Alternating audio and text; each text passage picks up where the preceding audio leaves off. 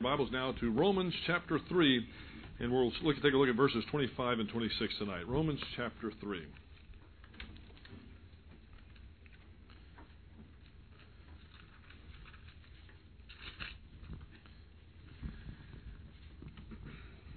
In their book, The Day America Told the Truth, James Patterson and Peter Kim asked the question, what are you willing to do for $10 million? Perhaps you've played this game yourself, but they ask it in a serious way. And the answers that were given of this cross-section of the population were fairly alarming. 2/3 of Americans polled would agree to at least one and some to several of the following. What would you do for $10 million? 25% said they would abandon their entire family. 25% said they would abandon their church. 23% said they would become prostitutes for a week or more. 16% said they would give up their American citizenship. 16% said they would leave their spouses. 10% said they would withhold testimony and let a murderer go free. 7% said they would kill a stranger. And 3% said they would put their children up for adoption. Compare that to the account of Teddy Roosevelt from over 100 years ago, which read like this. During his time as a rancher, Theodore Roosevelt and one of his cowpunchers lassoed a maverick steer, lit a fire, and prepared the branding irons. The part of the range they were on was claimed by Gregor Lang, one of Roosevelt's neighbors.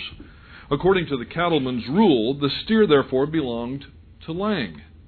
As his cowboy applied the brand, Roosevelt said, "Wait, it should be Lang's brand."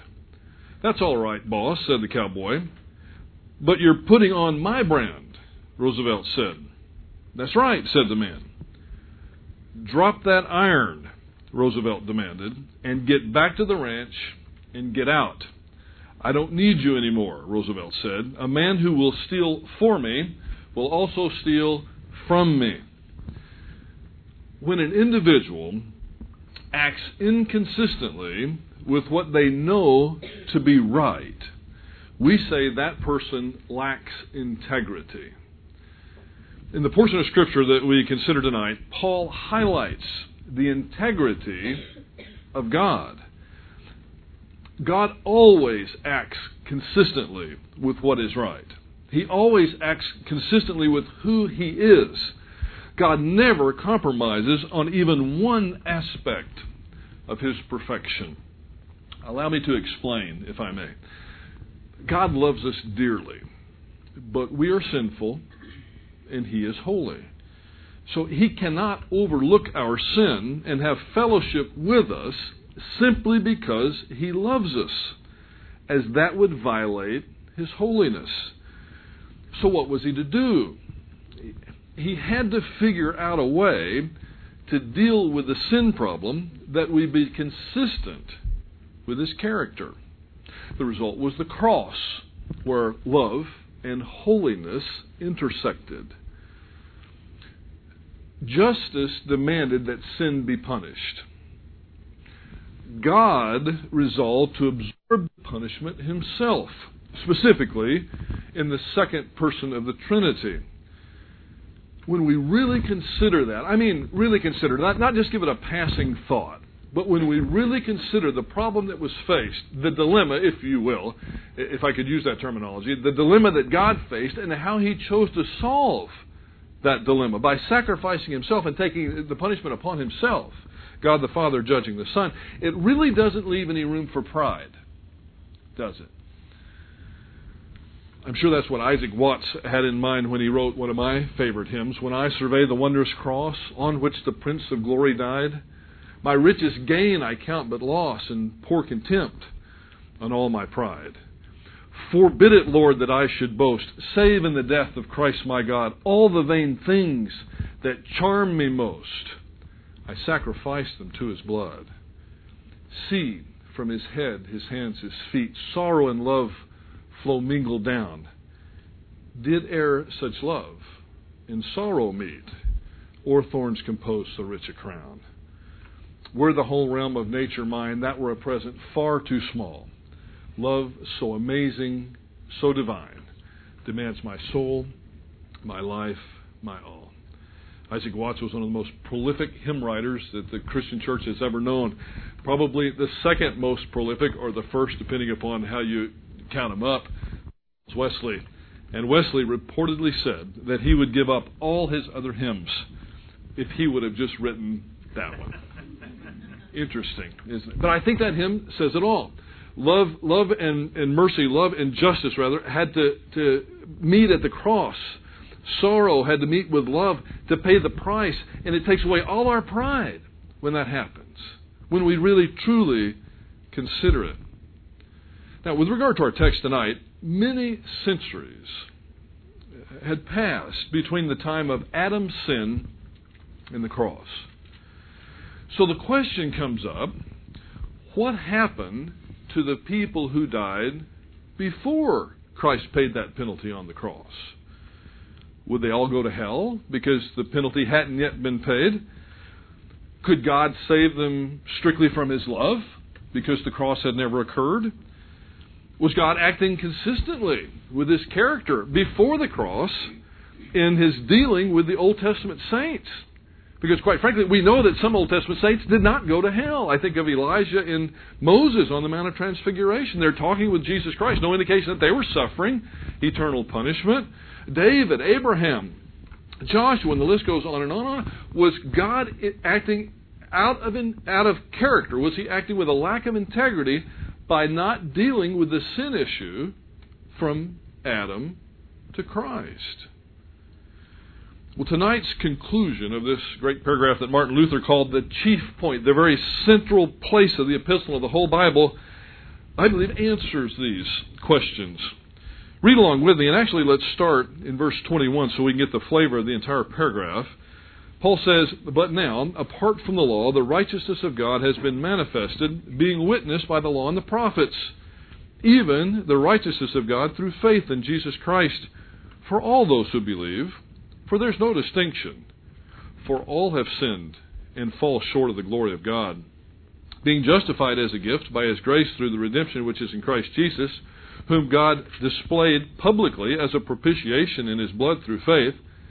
This was to demonstrate His righteousness, because in the forbearance of God He passed over the sins previously committed.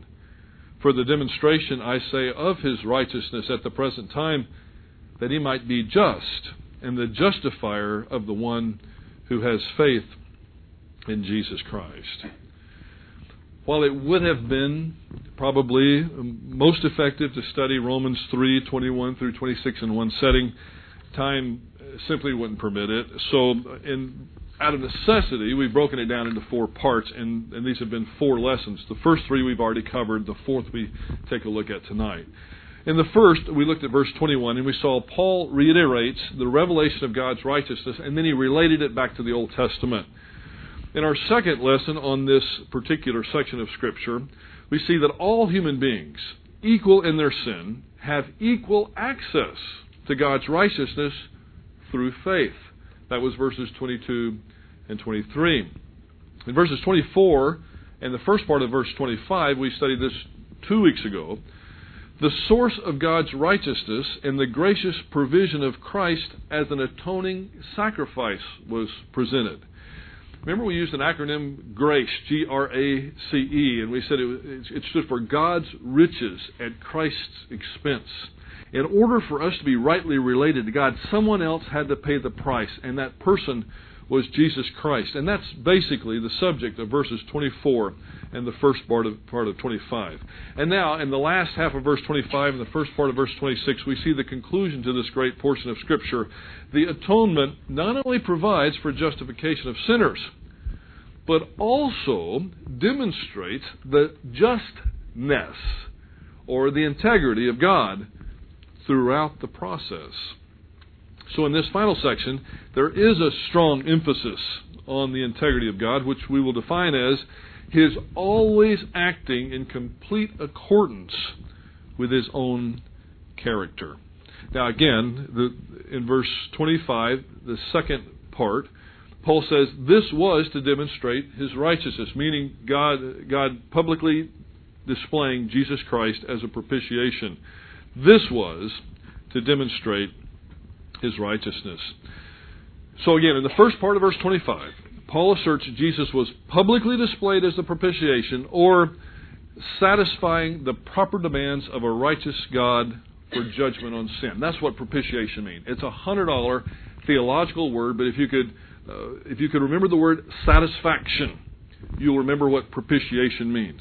But technically speaking, if we gave an extended definition, propitiation means satisfying the proper demands of a righteous God for judgment on sin. Now here's the hard part for you and for me, and here's the humbling part. God loves us.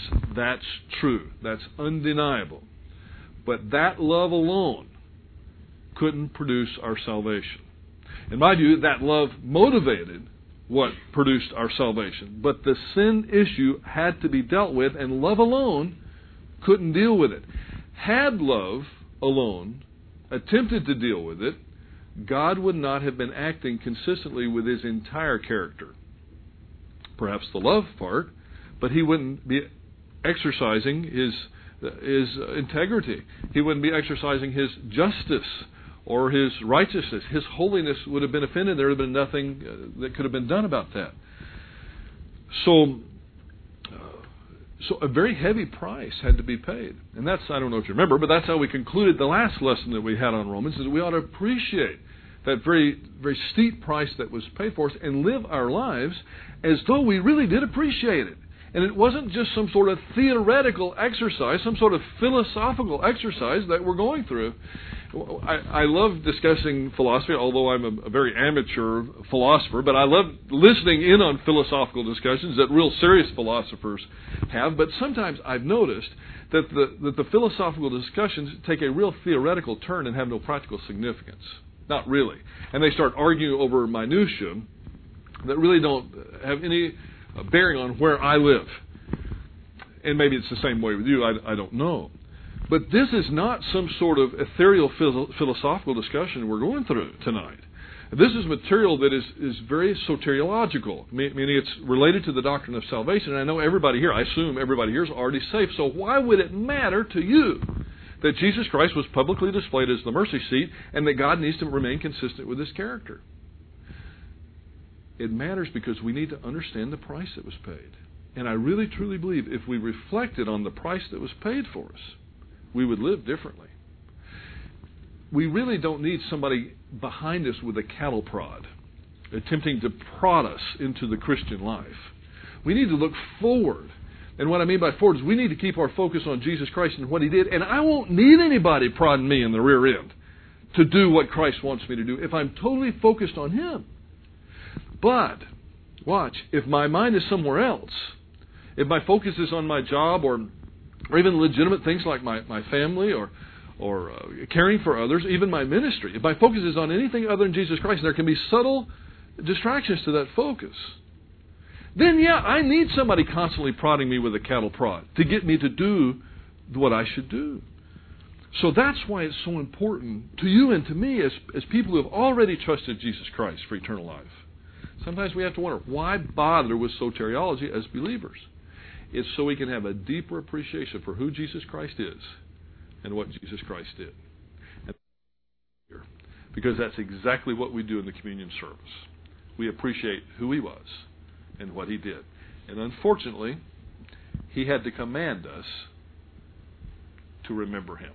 Knowing how human nature is, our tendency is to get our focus off of Him. So at least periodically, we take time and set it aside as a local body to remember Jesus Christ, who He was and what He did.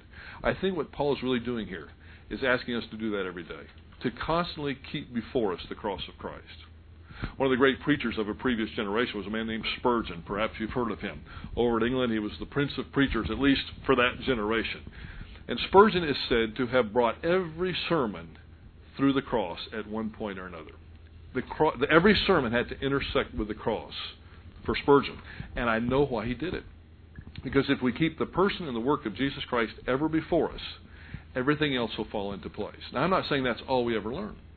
I'm not saying that we forget the rest of the counsel of God, but we've got to keep that before us. Now, some of us don't like to do that because it's painful, particularly when we get off into sinful patterns that we're not too proud of. We don't want to consider the cross. Because when we truly consider it, we realize that that willful sin that we committed and continue to keep committing, Jesus Christ had to suffer for that on the cross.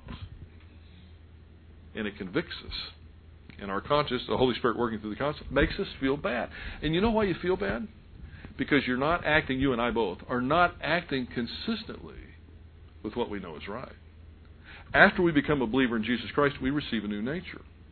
After we become a believer in Jesus Christ, it is no longer normal. Now watch it closely. It's no longer normal for us to sin. It's very common. Okay. But it's not the norm anymore. You have a new nature. The norm would be to act consistently with that new nature. And when we don't, God the Holy Spirit acting through our consciousness don't let us have any comfort in our lives. And the same is true for an unbeliever to a much lesser degree, and I think it's because, in my view, it's because the unbeliever is created in the image of God, and there's still some of that left. The image of God is severely damaged in the fall. I don't believe it was totally annihilated, but I believe it was damaged severely beyond repair without God's intervention. But even the unbeliever has some concept of right and wrong, and when they violate that concept of right, their integrity is challenged, and they know they don't have it, and they're convicted. That's where this matters to me and to you on an everyday basis. So, the first thing that Paul brings out, at least in this last portion, is Christ is publicly displayed, on display for everyone. His shame was in full view. And believe me, the cross was a very shameful event. It was not pretty. It was not sterile. It was grotesque, and it was shameful, and it was in full public view. But just because Christ died doesn't mean that you're saved. Just because Christ died doesn't mean that the people on our list tonight are saved. Christ's propitiatory sacrifice does not go into effect automatically. If a person wishes to obtain this great blessing, which is the turning away of God's wrath, forgiveness, and acceptance of God, he or she must exercise faith. Faith in Christ and faith alone in Jesus Christ. And again, the phrase that was rendered in His blood through faith is more properly understood through faith in His blood. We talked about that last week. Ordinarily, the object of faith in the Scriptures is stated to be the person of Christ. Even in our passage, in verses 22 and 26, it's that way. But here, faith is said to be directed toward His blood or His work. We trust Jesus Christ to save us. He can do so because the wrath of God has been satisfied by His work. So the two ideas, meaning the person of Christ and the work of Christ, are essentially inseparable. And that's why Paul can use them interchangeably here. Read along with me now the last half of verse 25 in the New American Standard. This was to demonstrate His righteousness, because in the forbearance of God, He passed over the sins previously committed. The words this was, well, not in the original text, that's why they're in italics in the New American Standard, are legitimate addition to the text as they help English readers follow the flow of Paul's thought. It could be understood this way, slightly different from what's in New American Standard, so just kind of listen along. This was for the purpose of demonstrating that God is just, acting in accordance with His own character. This demonstration was necessary because He had passed over sins committed before in the time of His forbearance or patience.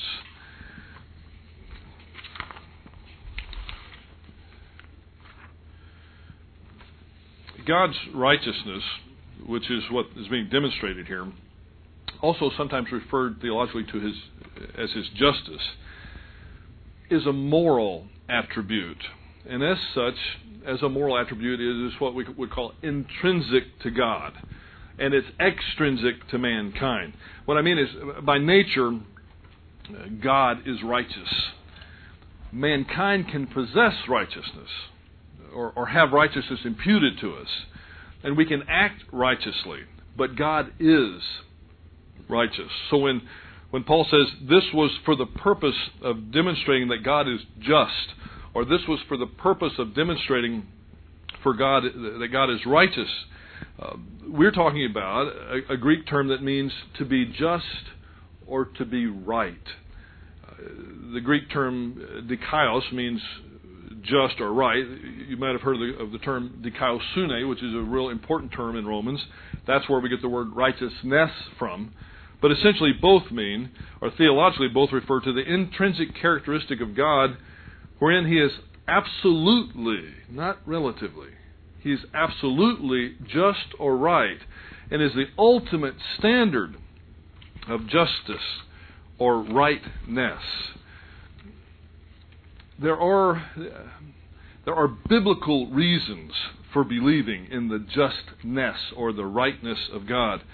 In Psalm 19:19, righteousness involves His true ordinances. The psalmist says, "The fear of the Lord is pure, enduring forever. The ordinances of the Lord are sure and altogether righteous." Psalm 89:14 indicates that the righteousness of God is the foundation of His throne. The psalmist says, "Righteousness and justice are the foundation of your throne, and faithfulness will go before you." Righteousness is the scepter of His kingdom. In Hebrews 1:8, "Your throne, O God, will last forever and ever, and righteousness will be the scepter of your kingdom." Zephaniah 3:5 mentions that righteousness does no injustice. See, we talk today about moral relativity. There's no moral relativity with God. He's perfect. So don't expect Him to adapt to our relativistic attitudes. I think a lot of people are going to get a great shock someday when they attempt to stand before the judgment or the great white throne and say, "I was pretty good. I was a whole lot better than them. I never murdered anybody. I didn't steal. I worked hard. I was a good person. How can you send me to hell?" And God's going to say, "Oh, really, you were. You were a good person? How would you define a good person?" I don't mean to be cruel, but sometimes when people, it depends on the situation, but sometimes people ask, "Well, I am a good person. Why has God allowed this to happen to me?" Well, if you really want to get to the heart of the matter, we could go past all the nonsense and say, are you really a good person? Now, depending on who you're talking to, whether they've been saved by grace and they have the righteousness of God imputed to them, that's one direction. But I'd like you to show me a good person first before we even enter that discussion. But Zephaniah 3:5 says righteousness is going to do no injustice. The Lord within her is righteousness. He does no wrong. And the Lord within Him is righteous. He does no wrong. Morning by morning He dispenses His justice, and every day He does not fail. In 2 Corinthians 9:9, Paul says, righteousness will endure forever. He says, as it is written, He has scattered abroad the gifts to the poor. His righteousness endures forever. Righteousness is the ultimate standard of judgment for the world. In Acts 17:31, Paul also says, for He has set a day when He will judge the world with justice by the man He has appointed, meaning Jesus Christ. Righteousness renders to all according to their deeds, something that we might not really like to hear. But that's the truth. There will be an evaluation. Romans 2:6, God will give to each person according to what he has done. It's not talking about eternal life. That's talking about rewards to the believer. And it's a function of his righteousness. In 2 Timothy 4:8, Paul indicates that righteousness is the basis again for the believer's rewards. Now there is in store for me the crown of righteousness, which the Lord, the righteous judge, will award to me on that day, and not only to me, but to all who have loved His appearances. And finally, in Romans 10:5, righteousness is revealed in the law of God. Moses describes in this way the righteousness that is by the law. The righteousness of God is no slight thing. It's a very important aspect of His character, and He doesn't overlook it just simply because He loves us. So we again have to ask, was righteousness violated by God's passing over the sins committed from Adam to Christ? So when Paul says this was to demonstrate His righteousness, because in the forbearance of God He passed over the sins previously committed. Or this was for the purpose of demonstrating that God is just, acting in accordance with His own character. Why was the demonstration necessary? Because He has passed over sins that were committed beforehand. Why did He do it? Because He was patient, not because He's weak. That's what forbearance means. Because in the forbearance or the patience of God, He passed over the sins previously committed. It didn't mean that He just forgot about them or said that they were insignificant. So no, God's righteousness was not violated. God acts perfectly consistent with His own character. And here's how it works. In His omniscience, He knew that the penalty for sin would be paid by Jesus Christ. There is no doubt about it. Therefore, He could postpone the punishment for those sins until the sacrifice of Jesus Christ on the cross became history. See, with God, all knowledge is simultaneous. If He knows it, He knows it. If He knows it, and it's in His omniscience, it's certainly going to come to pass. So He could postpone it. That's what it means by passing over. It doesn't mean that He ignores it. It means He postponed the judgment of it until the event of the cross became history. That's what's going on in verse 25, the last part. In verse 26, Paul says, for a demonstration of His righteousness at the present time, in order that He might show that He's the justifier, or the just and the justifier of the person who has faith in Jesus Christ. This phrase might seem a little redundant at first, because it seems like Paul's already said this. But what it really does is it explains further what he said in the previous phrase, and it brings to a conclusion the entire section of verses 21 through 26. God is just. God is righteous in justifying us when we place our faith in Jesus Christ. He hasn't violated His own holiness. He hasn't violated His righteousness or any aspect of His character or His essence, because Jesus Christ had been publicly portrayed as the satisfaction for our sins. That's why He could do it. Because Christ paid the penalty, Jesus Christ, or God the Father, in His patience, could set aside the penalty of those sins until Christ had come in history and paid the price historically. But after that's done, it's as if He retroactively applies that grace to the Old Testament saints. But watch. He's going to retroactively apply that judgment to them as well, those who did not follow the pattern of Father Abraham and exercise faith in Jesus Christ. Nobody gets away with anything. The main point Paul's making here is that God's integrity was not violated. Now, perhaps, we might see more clearly why Luther called this portion of Scripture the chief point of the whole Bible. Here, Paul is very clear. Justification is by faith. This is done so that God could prove that He is just or is righteous, and He is the justifier of the one who has faith in Jesus. I know you're tired, but don't miss that last phrase. He's the justifier of the one who has faith in Jesus. If I was to take a poll and you were totally honest, we could inject you with truth serum, and we were totally honest, most of you would say, I got that. I understand that salvation is by grace through faith, apart from works. Maybe it meant something back in the time of the Reformation when they were fighting and killing people over this, but does it really matter today? Well, yes, it does. And the more you exit our own circles and circulate in the community at large, the more you'll see that it really matters today. I want you to understand that the debate that goes on regarding justification is just as existent today as it was in Luther's time. I think by and large it's taken a more civil form than it did back then, but it's still a very real debate. I've had the privilege of ministering in different parts of the world, and believe me, if you get outside our very protected circles, it's very much a debate. The Roman Catholic Church, as well as the Orthodox Church, continue to insist on the place of human cooperation in the grace of justification. In other words, they wouldn't necessarily deny that faith is necessary, but they would also maintain that salvation is a cooperative effort between man and God, and that justification by grace is by faith plus works. I can't reconcile the Scriptures as a whole, and certainly not the book of Romans, with that view. that salvation is by grace through faith plus works. I don't really believe that can be done. I hope that you can see that there's a clear distinction between those two views. They're contradictory, actually. They can't both be right.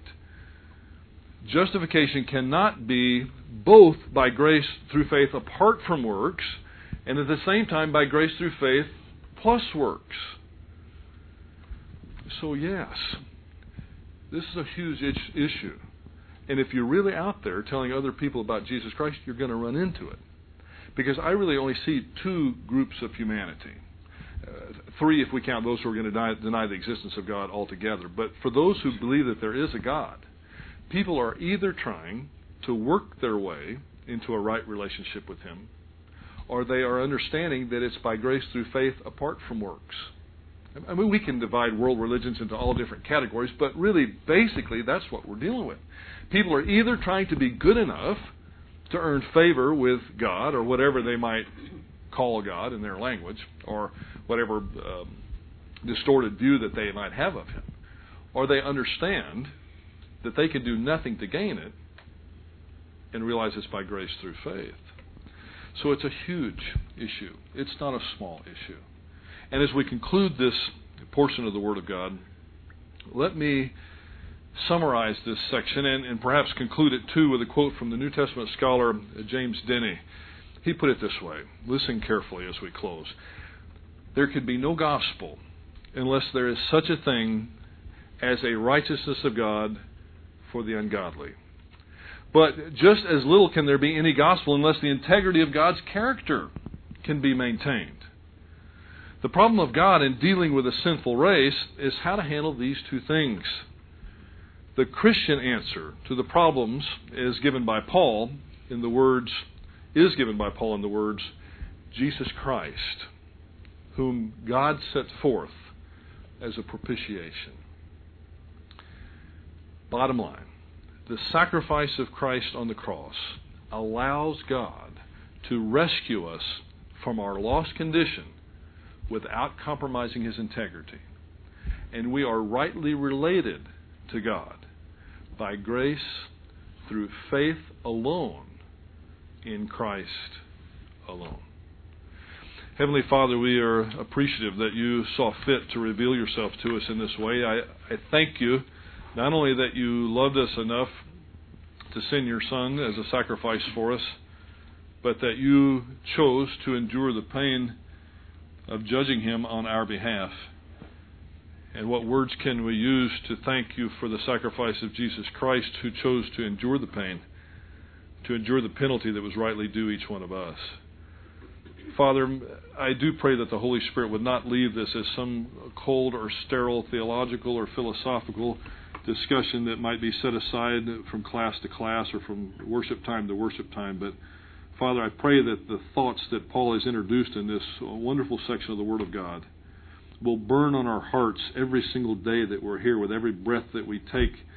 I pray that we would always remember the price that was paid for us, and that we would live consistently with that and truly act like we are appreciative of that incredible payment. And to that end, Father, we'll ask these things in Jesus' name. Amen.